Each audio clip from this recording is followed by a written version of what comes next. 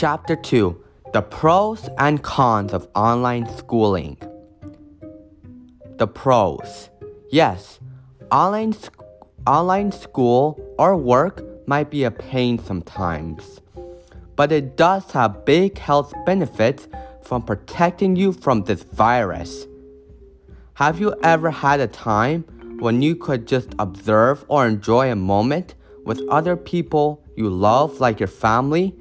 Think about how comforting that moment was, and how you got to experience joy when times are rough. Imagine not having that. This is why online schooling is so important for your family's health, especially older members like grandparents. Online schooling can help cut down the risk of COVID for obvious reasons.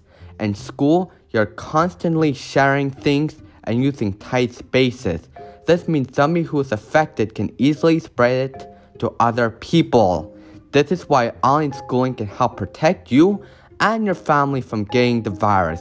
It might be hard being at school now, but just remember, you will help save those family experiences.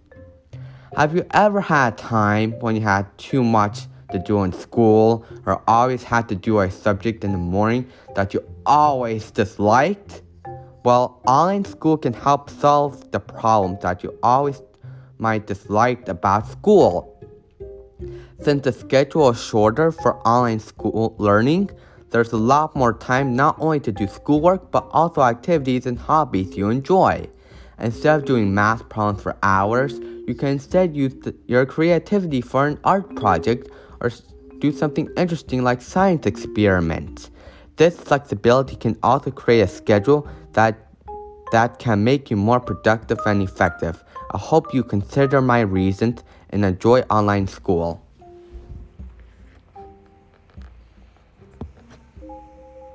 The cons. Since schools have decided to go online, there are even more distractions than ever before. Social lives are greatly impacted because being away from school also keeps the students away from their friends, which can have a huge social impact on them and their friends. Since online schools don't have that social part that the students need, and there is usually only 45 minutes of class, and usually that time is all spent on the work, the students need that social part of life, but it's hard. The only way we can talk to our friends is if we have each other's emails or Discords. That would be the only way to talk to each other.